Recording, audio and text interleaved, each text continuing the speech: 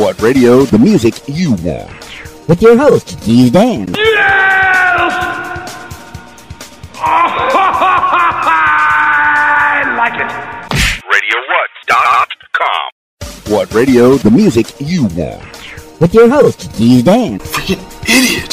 RadioWhat.com. What's up, party people? It's Keys Dan with RadioWhat.com, DJLittleRock.com, coming to you live in a living color from the Radio What studios. And this is my podcast, What Makes You Famous? It's an extension of the RadioWhat.com internet radio station that I've been running for quite some time. And if you need DJ services, where do you go? DJLittleRock.com. Check availability, get a free price quote, and maybe you can have me at your next event. I like to party with the people. Speaking of the people, today on the program, Kevin Seedorf. He is the writer, director, producer, casting director of a movie called McDojo. And we're going to learn a little bit more about that. Kevin Seedorf and McDojo. You have that to look forward to in your ears. This week's shows, I have one public show. So if you want to have your karaoke video dance party needs met, I encourage you to come out on Friday night at 8 p.m. to the Rab in Conway, Arkansas. Yeah, I'll be on the digital wheels of steel. It's a 21 and over club. They got the full bar, the kitchen's open. 10 diamond pool tables. On Friday nights, they have a pool tournament. So if you want to make some money while you're hanging out at the Rab, waiting to sing a song, I encourage you to check out the pool tournament. Go see Mark or Debbie, and they'll tell you all about it. And they also have the shuffleboard on the party patio and the foosball, darts. Yeah, drunk people and darts. I don't know if that's a winning combination. Anyway, it's always a good time. There's always something to do while you're waiting to sing on stage and be the star of the show, at least for a few minutes with me over at the Rab, Conway, Arkansas. That starts at 8 p.m. and it goes almost till about 2 in the a.m. Yeah, now, past my bedtime. All right, party people, it's time to have a chit-chat with Kevin Seedorf and find out more about the McDojo film that he's putting together. Calling Kevin Seedorf now.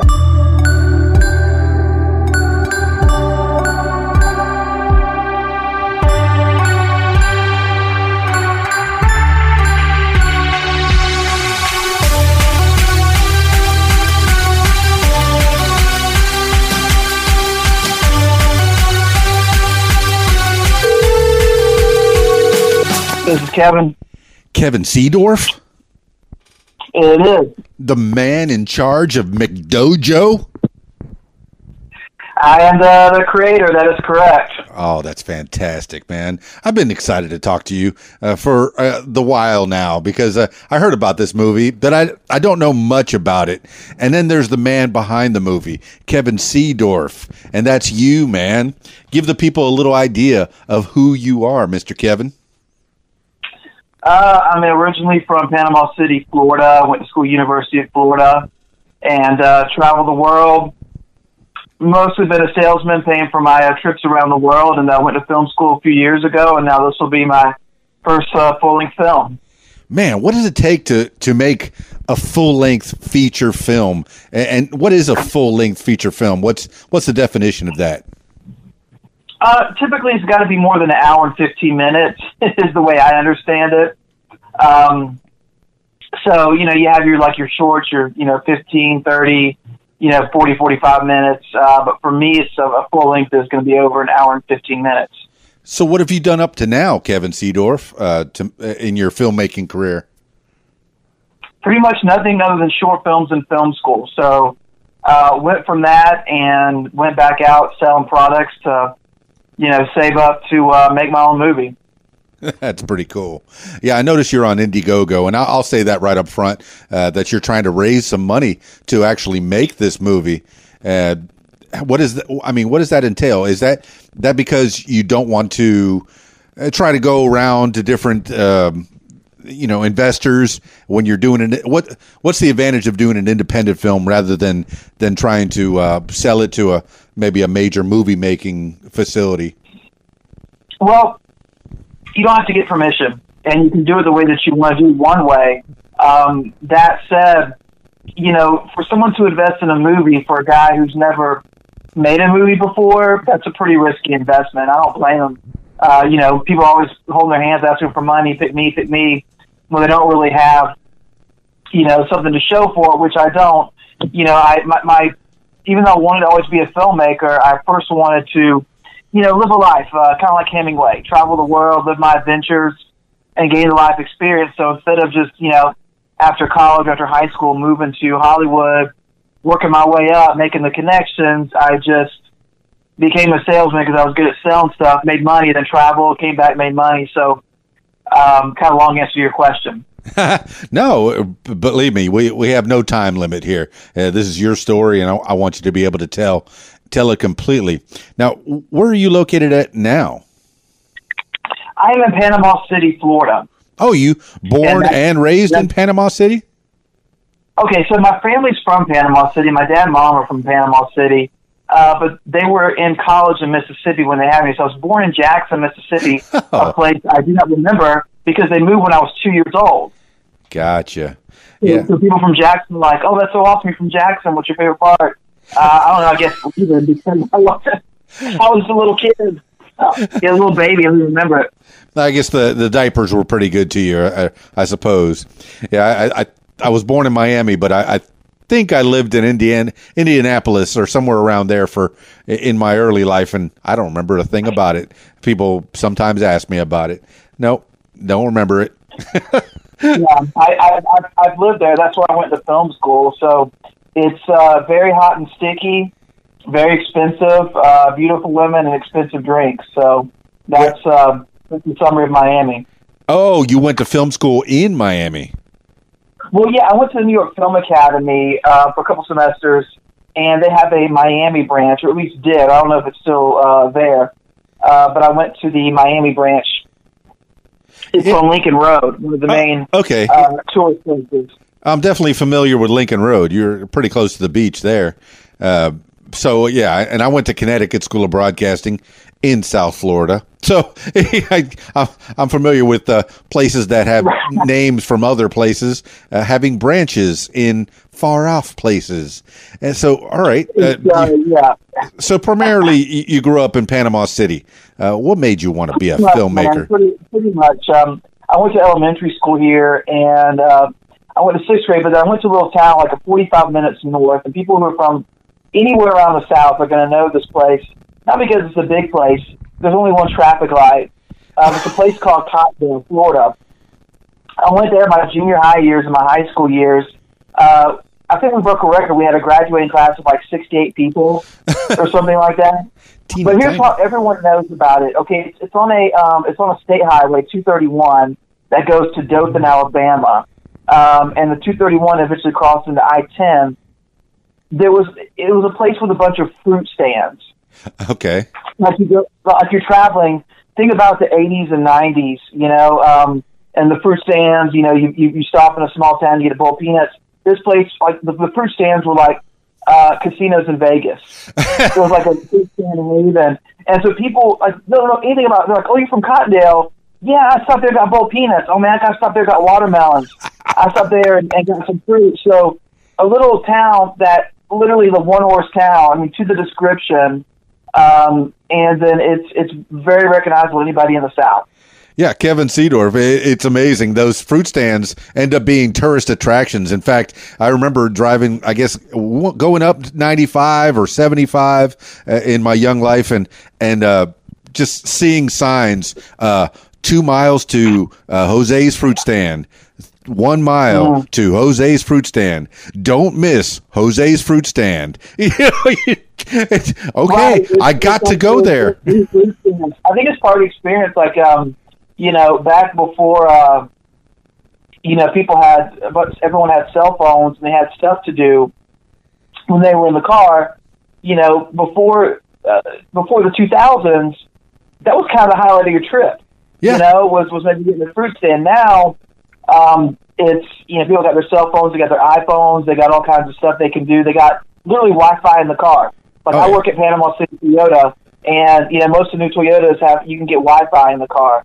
So it's definitely, for those of us who grew up as a kid, teenager before the 2000s, it wasn't definitely as fun driving. So I can see why they put, and I think they still do have that stuff up, right? You still see them out there. This portion of the podcast brought to you by Panama City Toyota. Come see Kevin Seedorf. Get a car with Wi-Fi. Get a Toyota, man. Get a Toyota. But yeah, I mean, but that's the technology these days. Yeah. Right. Yeah. Like it's amazing because people will come in and they'll be like, I'll ask them, hey, what do you want in a vehicle? I definitely want power windows and power locks. Those things are standard. Have been standard for years. But for those of us who remember, my first car was a 2000. This was the first one that I actually financed. My dad co-signed. It was a 2000 Ford Focus, and we paid less to have the roll-up windows. Come on. And I suspected by 2000 that would have been a thing of the past. Well, hey man, people still ask about CD players, and like, Grandpa, what's a CD player? I'm like, well, CD players are kind of going the route of 8-tracks and cassette tapes. Great Grandpa, what's an 8-track? Right, but people still, and it's typically people, over the age of 50.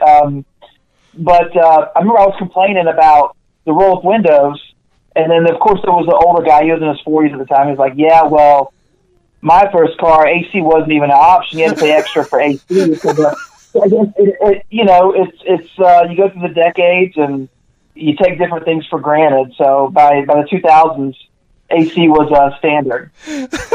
Kevin Seedorf, the man knows about movies, the man knows about cars. So, yeah, hey, that's what I'm paying for the movie, man. I've been saving up as a car salesman for a while. Yeah, so my dad was a car salesman, and I had thought about it through the years about selling cars, and I wondered, I guess you can make a decent living because you make your own money. If you're on commission, it's as hard as you want to work, right? Yeah, for people who are willing to work hard. And, they're coachable and teachable. Yeah, I mean, here's the thing. At our dealership, the income goes for anywhere from $60,000 to $120,000 for just a car salesman. Oh, that's right. Great. Depending on how much you sell. And so you think about that. It requires no education. You don't need any special kind of training. You can come in there and do it right away. So, but the only thing is that the reason why they pay so much is because no one wants to do it. Because is it long hours? Don't exactly have the. Yeah, it's long hours, and I would say next to timeshare salesmen, car salesmen have the worst reputation. Okay, all right. I guess my dad was a dirty used car salesman. You'd have to add that adjective. No, you just have a bad reputation. Here's what I tell folks. It's like any other industry. Think about lawyers. Think about doctors. Most are good, but the bad ones are so bad that they give everyone else a bad reputation. Gotcha. I've worked with those salespeople that will tell a customer anything to close the deal, and it blows up in the dealership. So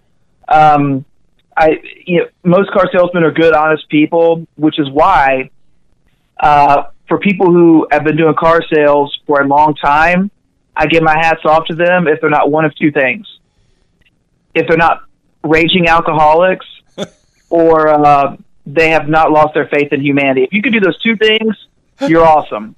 I think I did have one selling job when I was working at Bally's Health and Fitness, and I remember I had a GM that would just say, "Hey, you could play with the credit cards a little bit, just do a little fake a little fake number there, a fake approval, and it'll go right through." And that always blew up in the face. Yeah.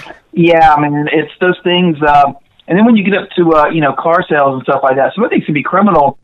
For example, when a bank gets an approval, sometimes they want to see if the person makes the amount of income that they say they do. They'll require proof. Right. So we asked for people's recent pay stubs. There have been car salesmen in the past, and I had a guy I worked with back in the day, and he said in Alabama they got busted for federal crime because they were altering the pay stubs. They were cutting and pasting, which is fraud. That you're defrauding the banks, and you defraud the banks. The banks have pretty good connections with politicians, so you can't really defraud the banks. I lived in Orlando. I didn't have a license at the time, and they made my Florida permit into a license to sell me a car. Yeah, I've seen it happen. I've been on that side of the deal. Yeah, but you're not that guy, Kevin Seedorf. You're a good dude. And hey, you're making decent money, say 60 to 120 anywhere in that range sounds like pretty decent dough. Maybe not in Miami, but maybe in Panama City, it'll stretch a little further, I think. Yeah. I mean, that kind of income in Panama City. So, I'm actually the internet sales manager now. So if anyone in the Panama City area is listening, we need salespeople. We're low on our staff. And I don't know because I think you and I connected through Tanya. Yes. Oh yeah, she's a cosplayer. Is she and an actress too, right? She got cast, man. She did really well. And this film, the one major flaw for a very small budget film, micro budget film, is that I have a lot of acting roles in this film. There's probably about 55 to 60 speaking roles, which is not really good for micro budget. It increases the cost, which is meant for me having to work longer and taking longer to make this movie. Yeah, but you're going to end up taking the pay cut more than anybody else, right? That's usually what happens. The guy with the dream, go ahead. No, the guy with the dream. You're working. All right, 94,000 sounds like a lot of money to a lot of people, and that's what you're looking for on your Indiegogo. And you've got it broken down there on how much of this money goes where. And really, I don't know what an actor gets paid. I've never been an actor in a movie that's ever gotten paid. I mean, I've done home movies and maybe little short movies for my friends and stuff.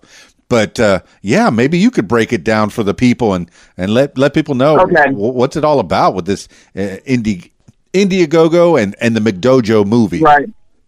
Yeah, so the Indiegogo, we're only asking for $9,000. The reason why is because most of the money has been raised. So a lot of the actors, they're working for, I think pretty much like actors minimum wage, and some of them are doing other stuff in the film for a stake in the film, which is not uncommon for low budget films. But essentially, I think the two things at this point are, I've got most of the stuff filled, like a hair and makeup artist and lighting technician. So essentially, you asked me to break it down, and like so many things are running through my mind because there's so many different breakdowns. Well, can you get more specific, like the actors part? No, just begin at the beginning. Okay, when you get the idea to make a film called McDojo, and where does it go from there? I mean, it's your brainchild. I mean, how did this start, and where is it now? Okay, so it started with me and a guy from film school. He was the star of my semester one film, and he. We made a very simple semester one film called Discount Counselor, which if you type that into YouTube, I think it's like the second or third that comes out. You can still see it was my semester one film. And like most, first semester film students, there were some errors made in the learning curve. So just forgive the errors. But so I called him up and I said, man, I got an idea for a movie. I think you'd be good for it. And we got pretty excited about it. That was Thanksgiving of 2017. Okay. So we were meeting weekly. I wrote the script. I'm a pretty, I would say comedy is my strength as a writer. What is it? What is your strength as a writer? I would say, comedy and dialogue. So it's a comedic film. I would say, I tell folks, if you like movies like Superbad and Clerks, it's that kind of humor. Dig it. Right. So I wrote the script, and then our idea was that we didn't know anything about Indiegogo. We didn't know anything about raising funds. We just said, bro, let's just do it right now. So we submitted auditions for Backstage, and our idea was we were going to make a preview film while we did auditions, and then we were going to raise ungodly amounts of money. We didn't really know how crowdfunding worked at that point, and we had the auditions. People were super enthusiastic. We literally, I think, just nationwide, there was over 2,000 people from all over New York, LA. Of course, the film, we don't really have that money to fly everybody else. We were trying to get the talent in Nashville because I was living in Nashville at the time. Right. We had this idea that if we just, no marketing, no nothing, we're just going to place this on Indiegogo. It'll be so awesome and everyone will donate. And that's not really how it works. Well, now, how early did you hold auditions? All right, you had this script. How long is the script? Okay, the script is typical for a comedy film. Comedy films, you generally don't want to go too long. So the script is about 90 pages. Okay. And the first auditions were April of 2018. We thought we were going to film by August of 2018 because we thought we were going to get all kinds of money for the movie.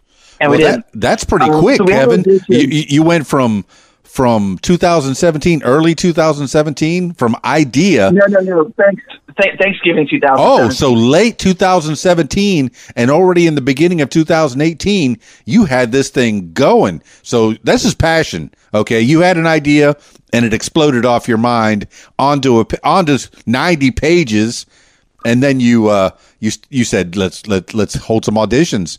And how many people did you cast at that point? We cast a few, and I feel bad because we're talking about the movie McDojo, and a lot of people who are listening probably don't even know what McDojo is.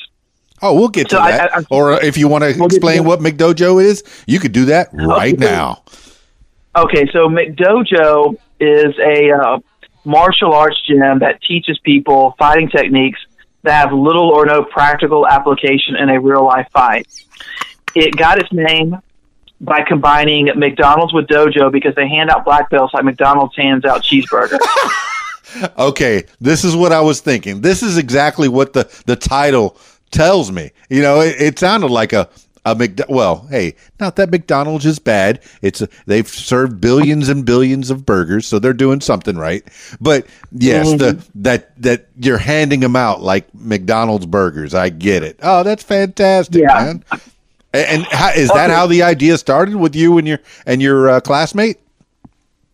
Well, yeah. I mean, I've always for about a year or a year and a half before, I had always loved McDojos, and there was a guy called McDojo Life on Instagram. I love watching stuff about people who believe in that fake crap. So, anyways, I came up with a movie, and the movie, for it to work, I knew that it couldn't just be a comedy, a karate spoof. Okay. You know, I wasn't really big into spoof movies.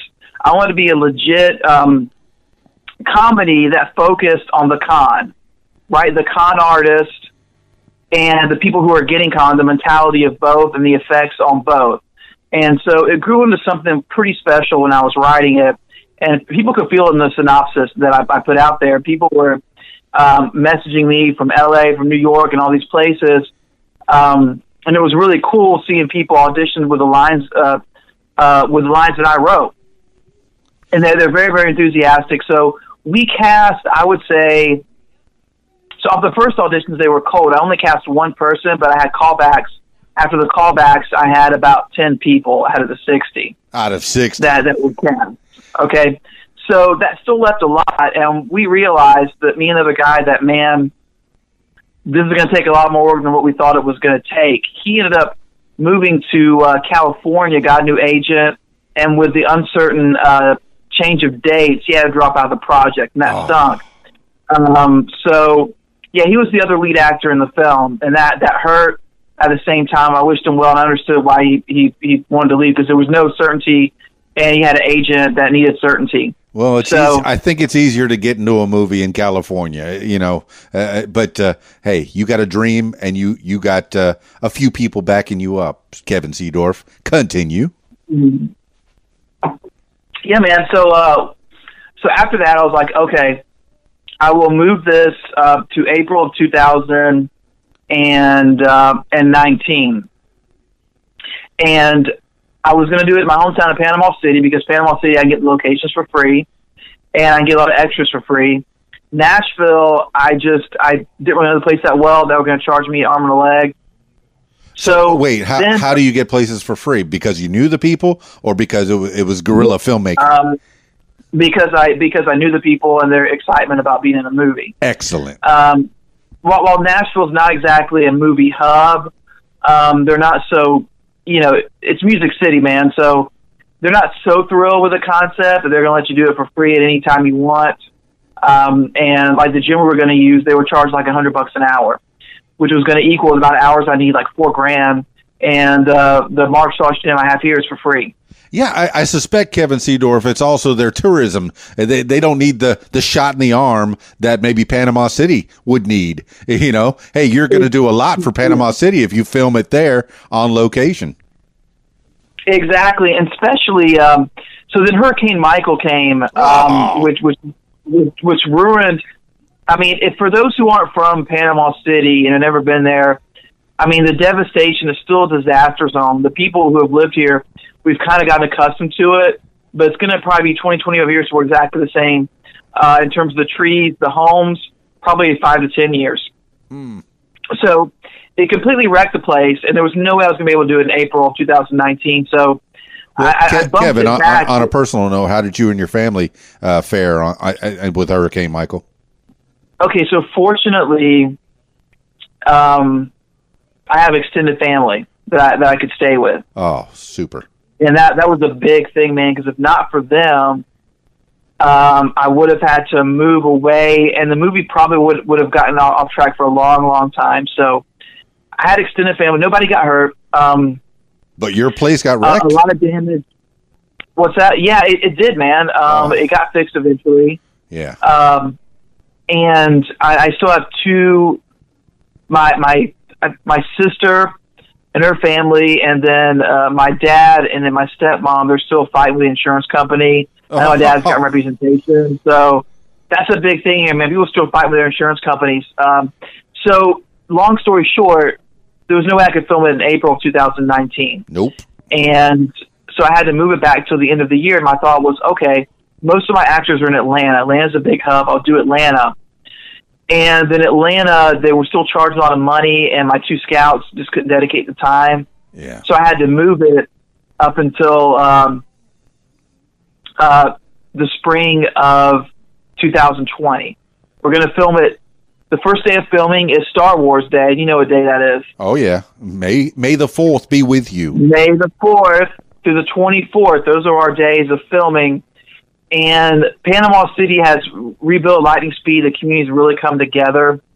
And, we got most of the locations, a lot of enthusiastic people to help us out. My biggest challenge at this point is filling the roles that I need to fill. I'm still going to have to do a lot of work for casting for the roles that still need to be filled. But back to Tanya, some of this is going to be people who have never acted before, and you don't really need that so much for like the one line. It's like a waitress who is, hey, can I take your order? Tanya has a pretty big role, and she did really well in the audition. She was really focused. She had really good chemistry with the guy that we did, and I thought to myself, you know what, man, this film is a chance, and I'm going to take a chance on Tanya, and man, what she's done so far for this project and all she's brought to the table is one of the best decisions I've made so far. Yeah, she's great. I mean, you say she's not an actress, but she's been doing this cosplay thing for a while, and I consider all these cosplayers that I meet up with. Right. Yeah. It is not to say that's not acting. She just hasn't been in films is what I meant by that. Right. No, I get it. So she's perfect because she's hungry to go out here and do it, but she has some experience playing, different characters. So that was a huge fun.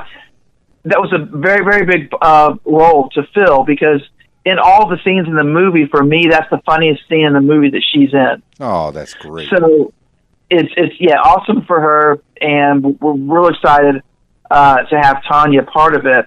I still have a lot of people to cast. So in terms of the budget, I would say the biggest portion of the budget goes to the actors, and here's why. Yeah. Could I get a lot of people to do it for free? I could, but this film is dialogue heavy and it relies on the acting. You know, we don't have a big budget. We don't have special, all this big equipment, all that kind of stuff. It's going to rely on the dialogue and the acting. Now, Kevin Seedorf, you mentioned Clerks earlier, and Kevin Smith originally wrote the part of the clerk himself was going to be Kevin Smith, but it was so much dialogue. Did you write this movie? Did you write any parts for yourself, or are you going to be the director solely? I am. I'm one of the two main characters. Oh, okay. That's a lot of work. That's a lot of work to be to direct yourself as one of the main characters. Yeah, so fortunately, I have a man who was my director of photography and has directed himself. This guy's done really well for himself. His name is Marcus Wells. Excellent. And he, after film school, he moved to L.A., and he's filmed from his own projects, some series. He was on a couple projects he was on. He was on The First Purge. Oh, okay. He worked as a production assistant for Dolomite Is My Name. If you're a Netflix guy. Yes. I like that movie, man. His day job is editing videos for The Wolf of Wall Street. Excellent.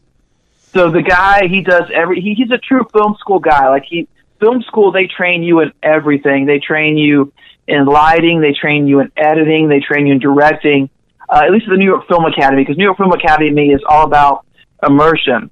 So he's going to be my director of photography, but kind of unofficially a director to direct me. Right. You're giving the people gems, because I always see second unit, third unit. They could be off shooting another scene or some B-roll or something. You're giving the people a little idea behind the scenes of how a film is made in that respect.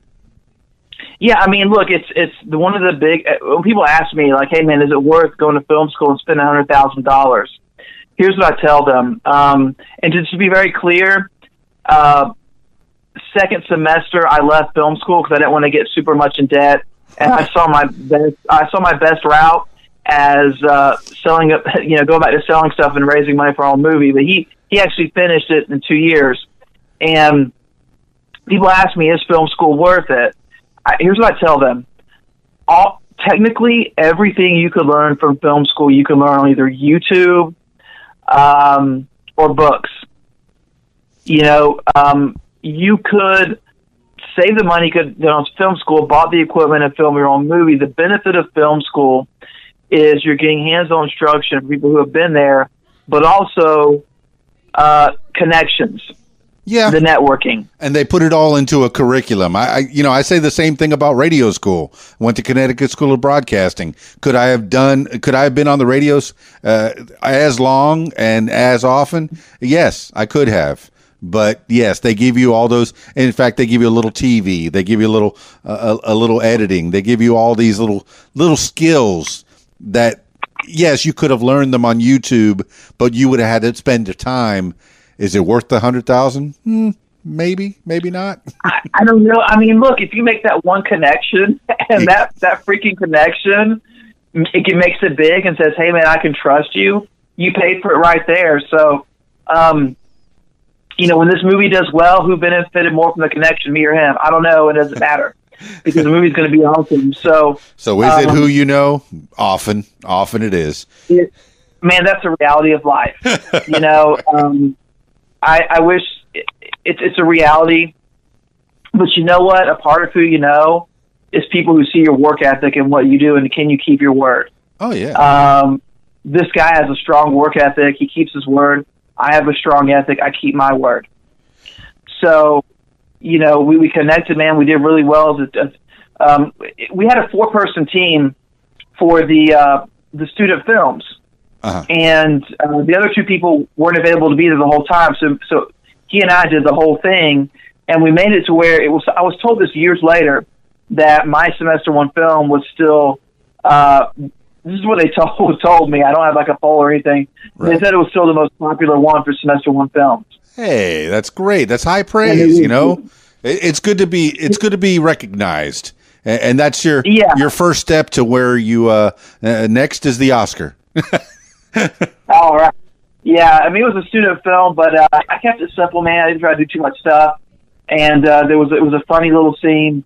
But he was there, man. He was good with the lighting. He was good with other stuff, and he knows it's a low budget film. He's going to come with his own equipment, most likely, and we're going to be doing a lot of stuff together on this. So, real excited to have him. That is good. That is a good connection, Kevin Seedorf. You have the passion, and you're spreading it. Your enthusiasm is contagious.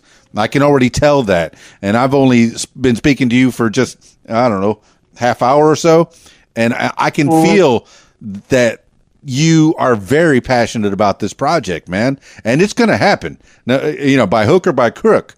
Now, you say you have most of the funds that you need already raised. How did that happen? Was it all Indiegogo, or did you find other sources? No, most of it was me just being successful at selling cars. Go get them, Kevin.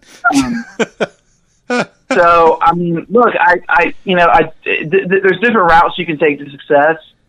And at this point in my life, the most direct route to get this movie made was, do I enjoy being a car salesman? I wish I could say yes. I mean, look, in Panama City, the best place to work at would be the place I work at. Good. For the most part. I mean, it's a solid company.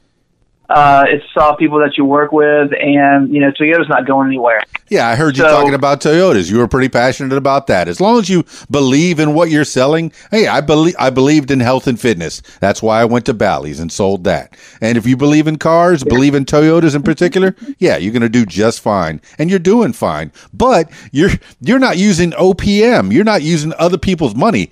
This is so dangerous, man. You are, such a risk. You're using your own money to fund this. This is how passionate you are, Kevin Seedorf. Well, yeah, man. I mean, I believe in the project, and it's exciting being with the actors who believe in the project as well. Some of them have been there since, for 6 months. Some of them have been there for almost 2 years now. Yep. And, we're getting to the point where it's going to happen. And, we expect this to go Napoleon Dynamite. We expect it to be an independent film that goes out there and just has worldwide recognition and distribution. Could I have filmed it by now? If I wanted to save a bunch of money, sure, I could have saved money on actors, on, the crew and stuff like that. But I'm willing to wait a couple years to do it the right way.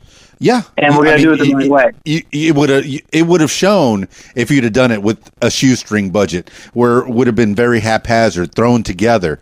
Now, Robert Rodriguez did that when he did the mariachi, just to kind of show it out there, and then they made this full length film with Antonio Banderas, which is kind of what I'm feeling with you. Did you said that you were going to make like a test film? Is that something that you did? Maybe like a smaller version? We did it. We did a preview film, but it was only one day. Okay. It was only one day and about 5 or 6 minutes. And what's the advantage of that? Well, we thought if we just put it out there, people would be like, "Oh my God, this is so awesome." And we're going to give you money. That's not really how crowdfunding works. Okay. That's what you were trying to explain to me earlier. Yeah, that's right. Crowdfunding, you got to build the audience over time. And that's why, look, I asked for a very small amount, $9,000, which was, friends and family, and then, the rest from there. And I tell folks on there that most of the money's been raised. We're just looking for a little help for the finish line. That said, I mean, the movie's going to get made. Oh, I guess I read it wrong. I thought it was $94,000 that you were looking for. No, just $9,000. Oh, Okay, well that's a lot easier. Oh no, you looked. Okay, you looked at there. You looked at the first attempt in 2018. Okay. You didn't look at the 2019. Okay, so that was one of the mistakes I made. And the people who were involved in the project, when I told them about my plans for the new one, the new Indiegogo, I told them I did everything you could. I literally read a book by someone who studied successful crowdfunding, and I pretty much did everything wrong. The first crowdfunding, and that was one of the things is that I just threw out this crazy number that I didn't really need and hope that people would just start throwing money at it, and it didn't work. But no, 9,000. You got to look at the second one, because the second one is 9,000. It has the actors who have been cast on there. Oh, okay. And it has a better description of it. Well, I sure didn't find that one. When I looked up your name, this is one of the top things that came up on Google was the Indiegogo that you were looking for. The unsuccessful one. Okay. Well, I mean, it does give me a little idea of what the movie's about, and gives me a little, overview of what this is, and it gives me a little idea about you as well on that one. But you say that there's a whole nother one. Go to Indiegogo and type in McDojo, and you'll see it's the most current one. We've raised way more than the first one. Oh, that's great. So, man, the actors have really been working hard on it, and it's exciting because it's going to be, once it gets cast, and this is my main focus the next 4 months, is the actors who haven't been cast, but the actors who have been cast are awesome. Some of them are very, very experienced, like Christina Lytle. Some of them, like Tanya, are not so much experienced in film, but they're very talented and hungry.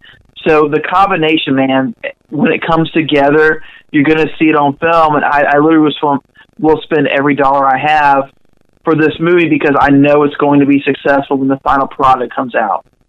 Oh, I'm so excited for you. So, all right. So where do we go from here? I mean, what's next on the agenda for McDojo? You have 10 out of 60 cast. Where are you at now? It was supposed to be. So, yeah, go ahead. No, there's roughly 20 out of the 30 paying roles that I'm working on. Gotcha. So the 30 roles that are not going to be paid are going to be friends and family and local people, which I've already had overwhelming response on those. I just haven't selected who I wanted. Like out of the 60 speaking roles, roughly about 30 of them are just like one-liners, or literally some of them are even one word. Okay. Right, like hello. So that's not going to be too difficult. The biggest focus is on like the 10 to 15 that I'm willing to pay for to get those cast. Yeah, I love. And also, go ahead. Yeah, and also to have backup plans in case there's a scheduling conflict for some of the other actors who have been cast. I love the tiers on your Indiegogo.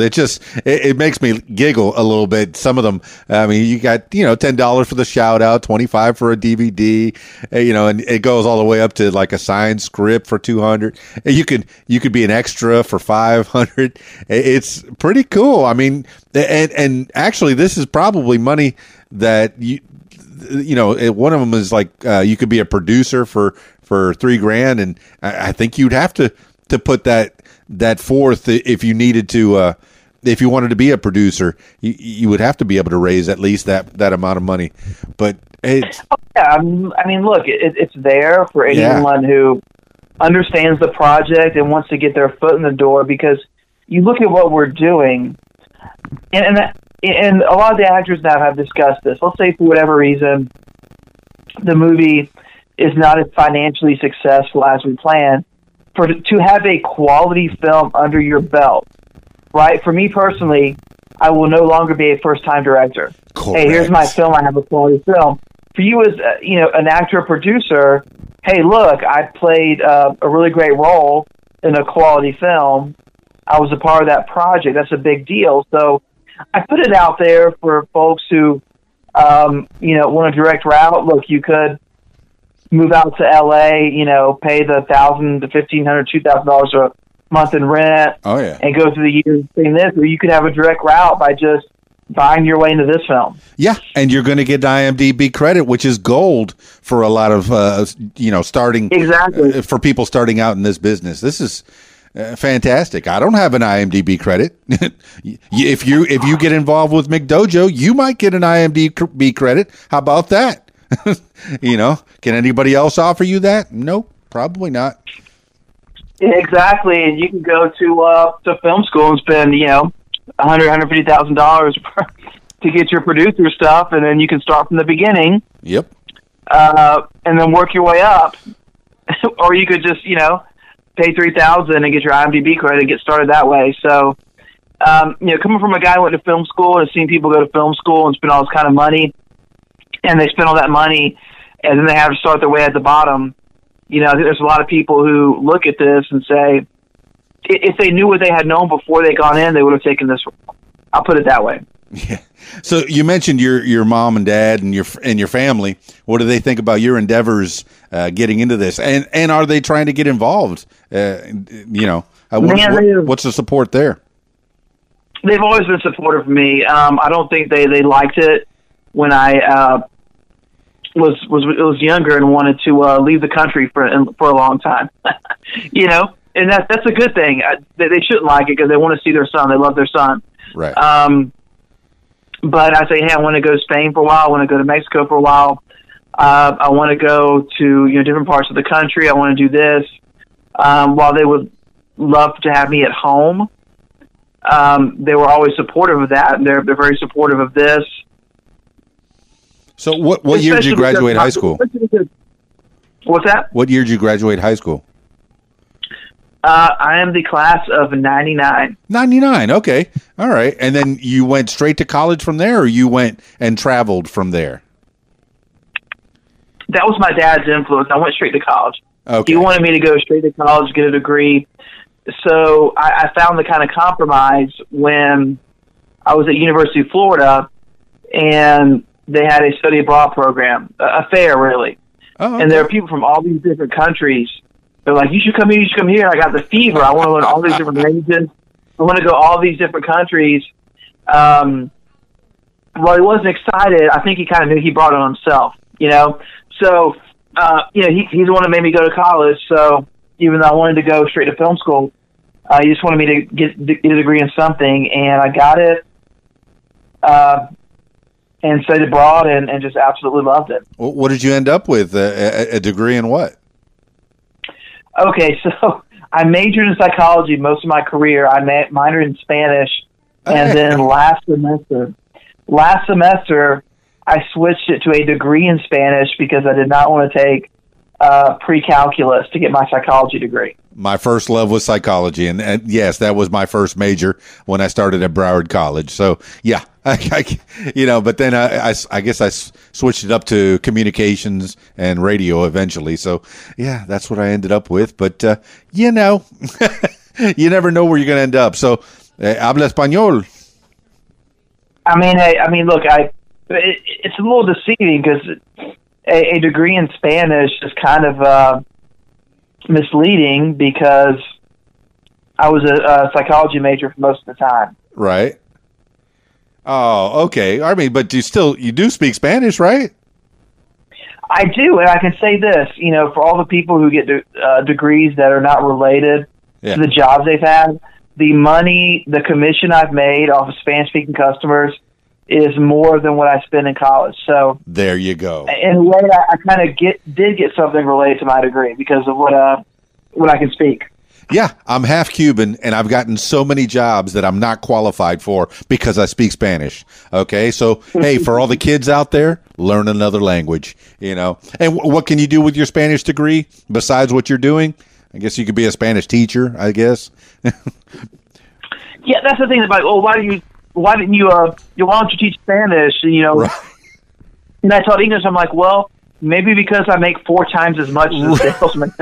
Absolutely. Hey, and the children are our future. For all the teachers that are listening, God bless you and good on you. But yeah, you had to make some cash, man. You're trying to make a movie, Kevin Seedorf. Oh, and for the teachers, immediately after college, I taught English in Spain. So I was a teacher, by the way. That's cool, man. I was a teacher, and I wanted to be a teacher for like a couple years. Yeah.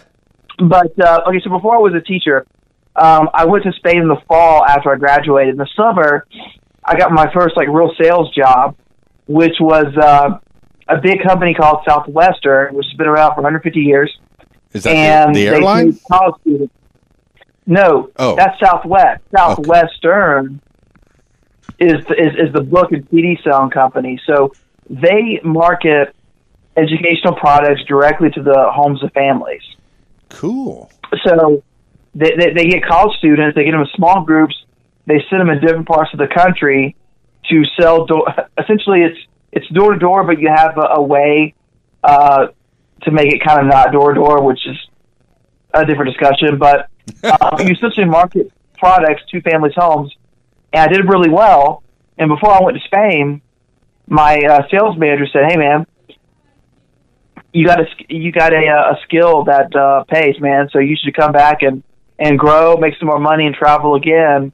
So instead of staying in Spain and teaching for a few years, I came back and became a sales manager for that company at the age of 25. Excellent, man. He's a go-getter. Kevin Seedorf. That's fun. Yeah. So, yeah, look, hey, I was a teacher myself, so nothing wrong with that. Just based on my goals in life, I need a little more funds than what a teacher makes. Oh, so, fantastic, yeah. But technically I fall in the 12% of Americans who get a job related to degree, because I did get a job teaching English as a foreign language, so that technically puts me in the 12% of getting a job related to their degree within 6 months of graduation. Well, all right, man. You did it. You did it. Big round of applause, Kevin Seedorf. Exactly. And forgive me, like, sniffing my nose. I'm getting over a head cold. Oh, man. You sound good from this side. I guess the sound quality's just fine. All right. So you're telling me about, making a movie, making McDojo.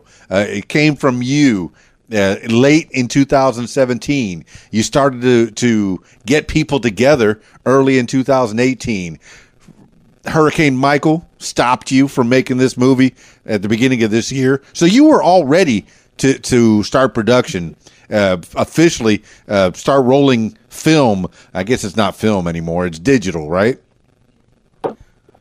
Oh, yeah, I'm doing digital. Yeah. I don't have the money for film. Yeah, I mean, and that lowers the cost a little bit, but I know that there's cameras. Let's see, I went to broadcasting school to kind of re-up a little bit back in 2003, and they had already had this little Canon S1, or was it? No, it might have been the S2 was starting to come. Oh, it was going to come out. No, but the S1, and they were already making movies on that thing, and they were so impressed with it. I mean, what kind of equipment is it that you have, or I guess you have your friend bringing it from California, lugging it all the way over here? I mean, what is it taking to make a digital film? I mean, and I know that they can make it on an iPhone. They can make it on an iPhone if you had to. Yeah. It's so easy these days, man. There's you can go to lensrentals.com and they will ship it to you with the insurance on it. Wow. It's easy. It's so much different, and because of the lowered cost of production, it's there's so many more movies being made, right? Which is good for the filmmakers. At the same time, more movies are being made. There's a lot of low quality movies being made. That is correct. So when I see people, you don't have any equipment? Well, shoot it on your iPhone. Well, it's going to freaking suck. Yeah. Probably on your iPhone, most likely, because of the sound and the lighting. So Could I have shot this for, 5 to 10,000 on my cell phone? Yeah, but it wouldn't have been good. Yeah, I say that there was a film made on the iPhone 3 or 4, but they had a lot of attachments on that phone, including an outside microphone and shading, different filters and such. So, yeah, it wasn't just the phone. Yeah, when they talk about successful movies on the iPhone, you're typically not hearing all the story. There's typically more equipment that was involved that you didn't hear about. Just take it from your cell phone and record it. It's going to be super low quality. And my thing is this, my first full-length film isn't going to be crap. So I want the equipment, and more importantly, I want the actors there. And I've searched very hard to get the actors who are currently involved and who are going to be involved. There's a lot of funny scenes in the movie. There's a lot of awesome scenes. Right. And I'm not going to save money by getting local actors for free who are subpar. Yeah, you've already done all that in film school. You made your shorts. I mean, how many shorts did you make in school? Yeah, I mean, the New York Film Academy is the best, man. You make like 5 shorts your first semester. Oh, and crazy. Each one's like, what, 5 minutes long? Or is like a scene? I don't know. The first one's the mise en scène, which is like 1 minute. Yeah. And you go a little bit farther. But, New York Film Academy is what I chose because the hands-on immersing. That's great. And that's where I met Marcus, and we vibe pretty well together. That's cool. If you're going to do it right. Okay, so shout out to New York Film Academy, and hey, you went as far as you needed to go to get to this place where you're at now. Now, okay, what's next? I mean, do you have to audition? Are there auditions coming up? What's next for your movie production? Next is filling the rest of the roles. That's my primary concern. We're at a very good stage right now. Okay. And how are you going to fill those roles? Well, I'm going to have to, I'm going to have to auditions. I'm going to have to advertise in different ways. I've only gone through one route. That's backstage. I've been told by some actors there are better ways and more ways to reach people. Cool. I've also reached out to actors who are involved, and they have offered some people who may be good. I may have to go nationwide and find some people in, but that's my biggest concern right now is filling the additional roles that need to be filled. Most of the small roles will not be an issue. So at this point, primarily it's the acting, securing down the locations, and May is going to be an awesome month. It'll be probably one of the most fulfilling months of my life, and then after that, it'll be post-production. So, now, how do you come up with a 20-day filming schedule? Is it something that you have storyboarded out, or I mean, I'm guessing you learned this in film school. I can make that film in 20 days. Okay, got it. Why? Okay. How? Well, the film technically could be filmed in 9 or 10 days. Okay. But here's a big problem with low-budget films is that it is the acting. And it's not because you don't have good actors. It's not because you have a bad script. It's because you spent so much effort and time on production, you have no time to focus on the acting. That's why I'm moving it out to 20 days.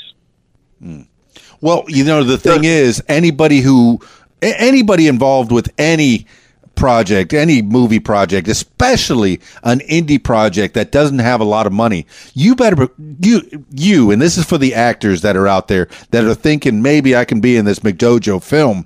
You got to come prepared. Be completely off book by the time day one filming starts.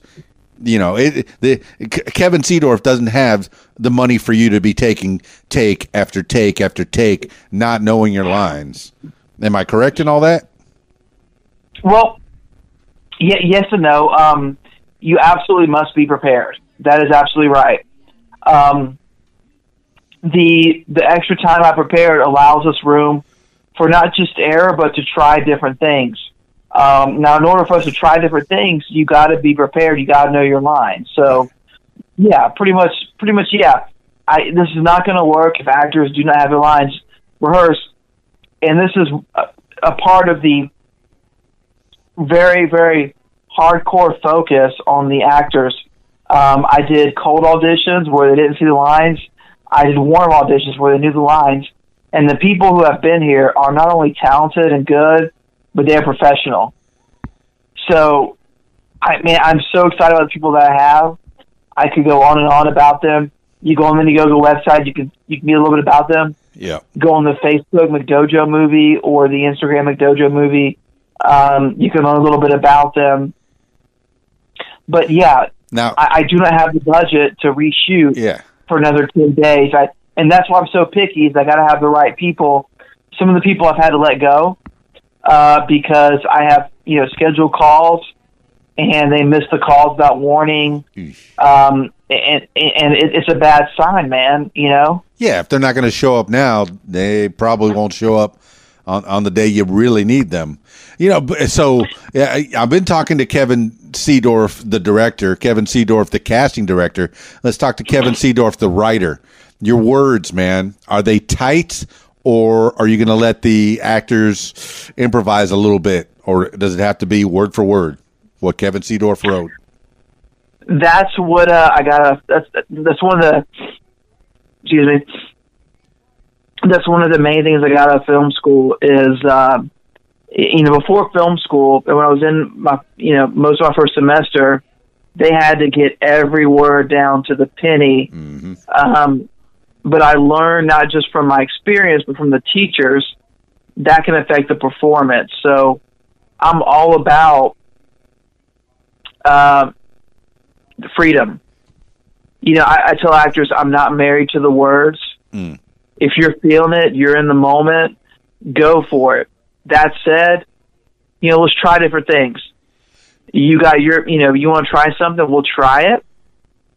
And then we'll try something else. One of the things we're going to try is the script as written.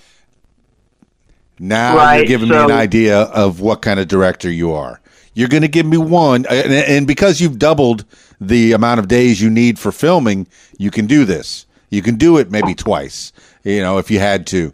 Give me one the way I wrote it. Now give me one the way you're feeling it.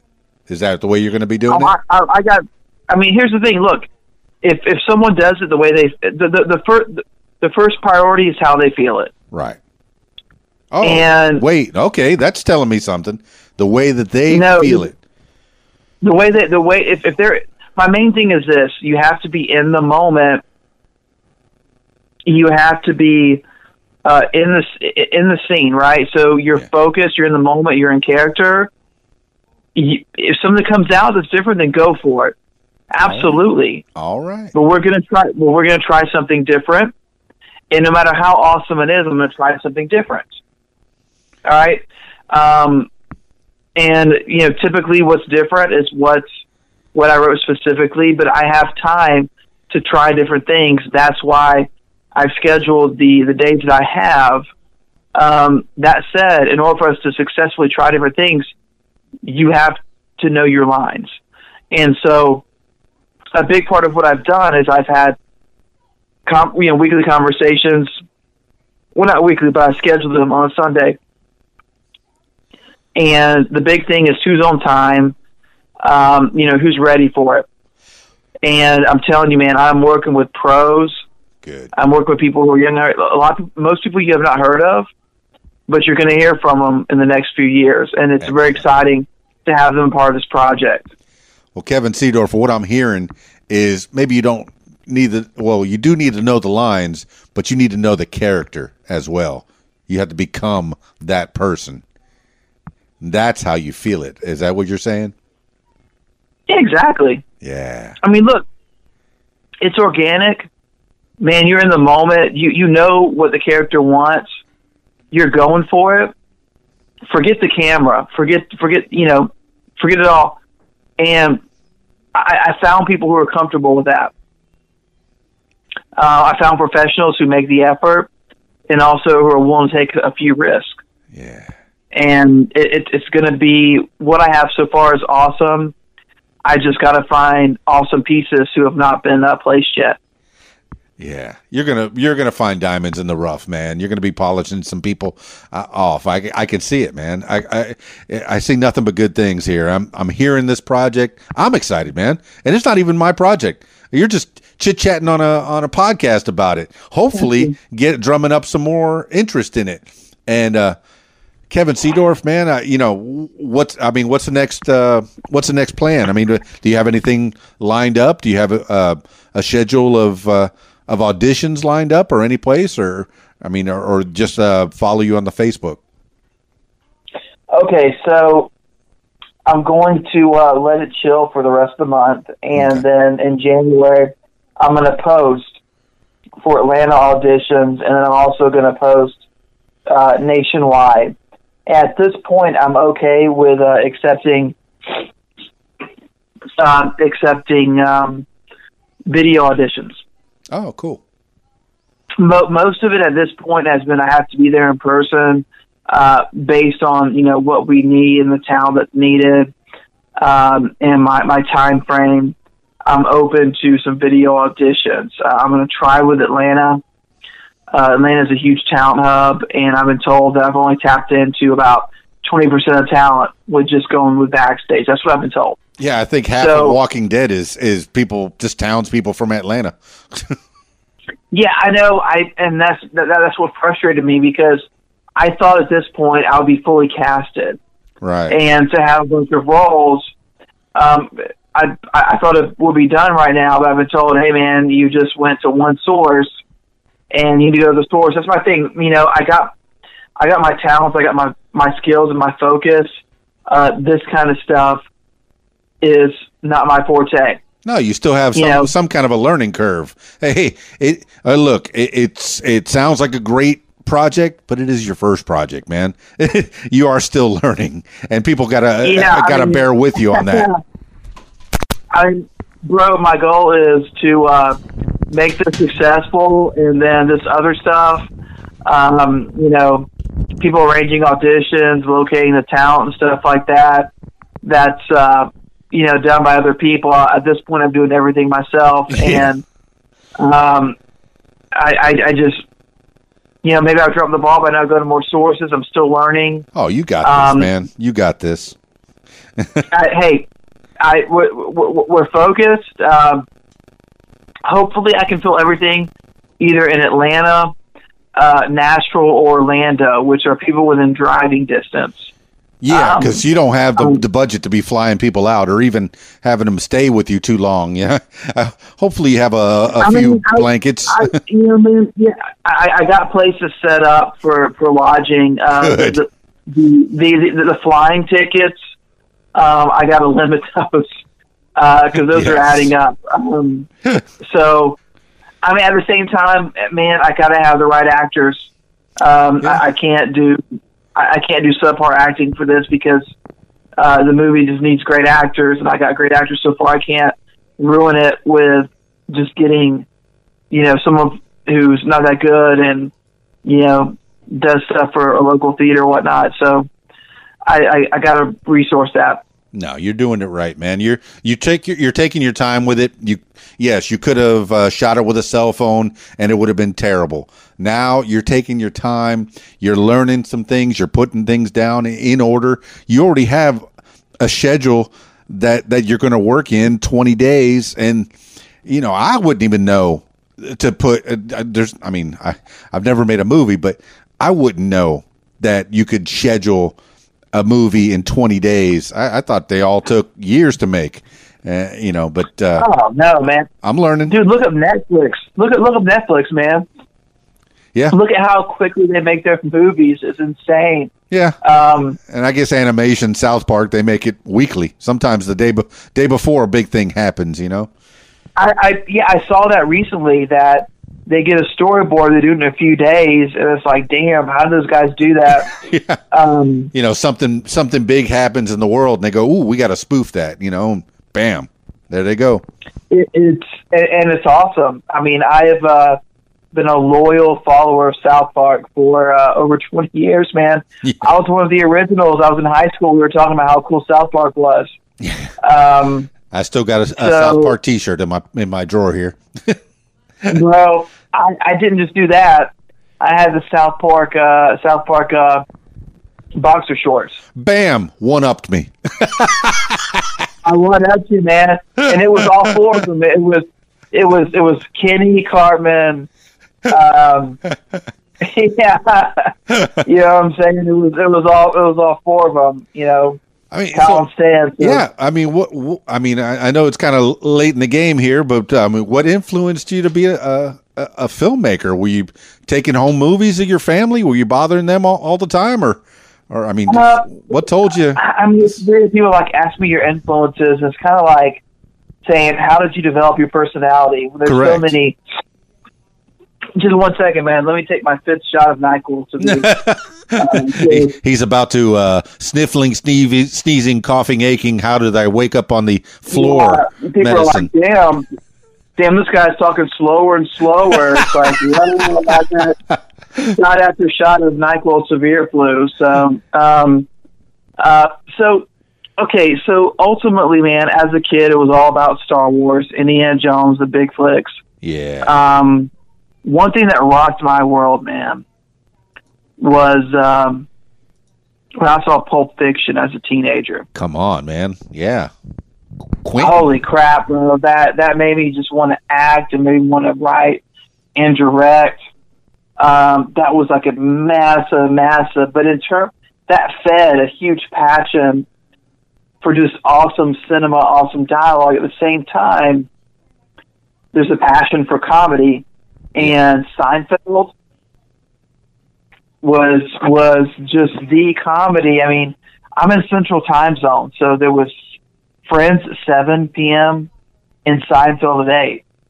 And Seinfeld was important, man, because I was a typical, teenager, like, oh, I'm so cool, my parents are so lame at first. And then it was my dad who got me into Seinfeld, and I realized, man, this is the funniest stuff I've ever seen, I was like, well, okay, my dad, he's not, I guess he is kind of cool. And I knew he was really cool, but come on, your dad's kind of cool. He was the Seinfeld before I was, so I felt like I was the one who was behind the deal? I mean, I know, like it was a poke, not a pick, right? I don't want to wear the ribbon, like all that stuff. Right. There was this charity in Panama City back in '99, I think, and my mom got a Seinfeld shirt that had all the phrases, like all of them on there. But I mean, just the show was just like the humor, man, was so freaking funny, and I mean, it was just like everyday stuff, but slightly exaggerated, like the close talker, right? The guy who talks too close. Then, you know what I'm talking about? But, I mean, Friends was funny. It was just funny in a different way, yeah, how you doing? You had Chandler Bing. You had Ross, who was lame but funny. And, Smelly Monica, who was overly competitive. Oh, yeah. And just was very hardcore and clean. I mean, it was just like the different personalities and how they conflicted and vibed together. I mean, that was a big freaking influence for me. I mean, these are shows that are collaborations what am I saying? In types of people that are all mixed together, and you're picking them apart with your analytical brain. That you're taking these different personality types, and you're going, hey, I can, that's a character type, a trait, and you're probably putting these all into your mental Rolodex, and that's what comes out on your paper. Yeah, I mean, you'll see with the movie, it's a bunch of different personalities, bunch of different confrontations, and it's culturally relevant. Yeah. And the big thing this movie does, man, is we're going to true comedy. True comedy is an equal opportunity employer. So, I mean, we make fun of everyone. We make fun of men. We make fun of women. We make fun of bro culture. We make fun of, radical feminism. We make fun of everything, man. Yeah, so, as long as it's not PC, Kevin Seedorf. I'm not good with the PC. I'm not good with the PC. I despise it. Good. And man, you will see it. I am seriously taking my 6 or 7 shot of NyQuil Severe Clue. All right, man. Let's close this up. Let's close this up. We'll talk again after the movie goes out. Let the people know how to get a hold of you. Yeah, absolutely, man. So, McDojo movie, which is you can find that on Instagram and Facebook. The Indiegogo campaign, just type in McDojo. It's in there. Look, if anybody has any questions about film school, about the filmmaking process, you can direct message me.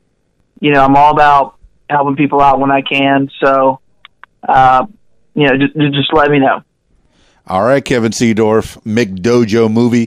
Thanks for chit-chatting with me on the What Makes You Famous podcast. Any last words for the people? Guys, just watch the movie when it comes out and keep watching South Park.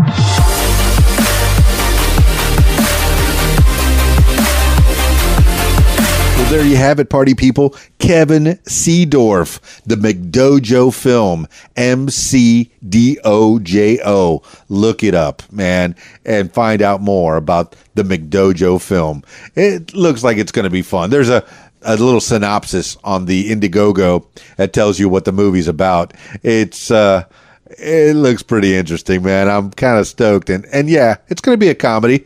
I mean, the way he's explaining it, he says it's not going to be like a spoof on martial arts. I mean, there's already Kung Fu Hustle and countless others out there, so he's going to take it a little more seriously.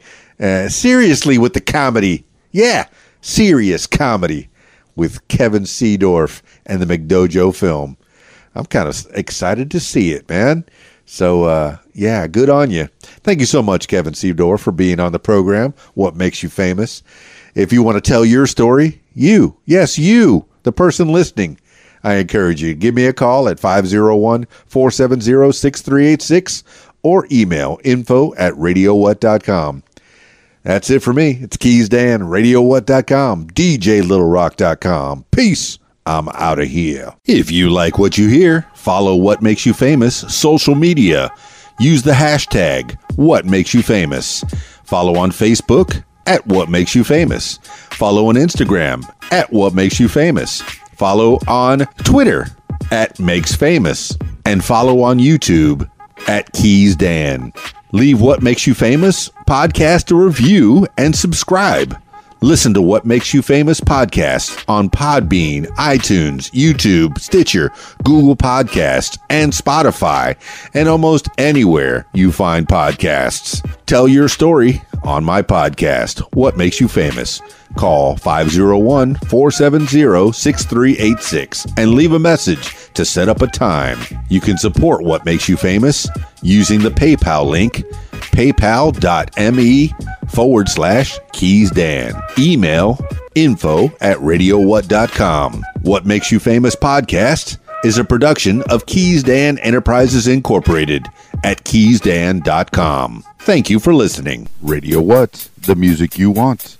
With some words to live by. If a relationship has to be a secret, you shouldn't be in it. A public service message from RadioWhat.com. The music you want. Tweet, yo. Follow Radio What on Twitter at Radio What Twit. Tweet, yo.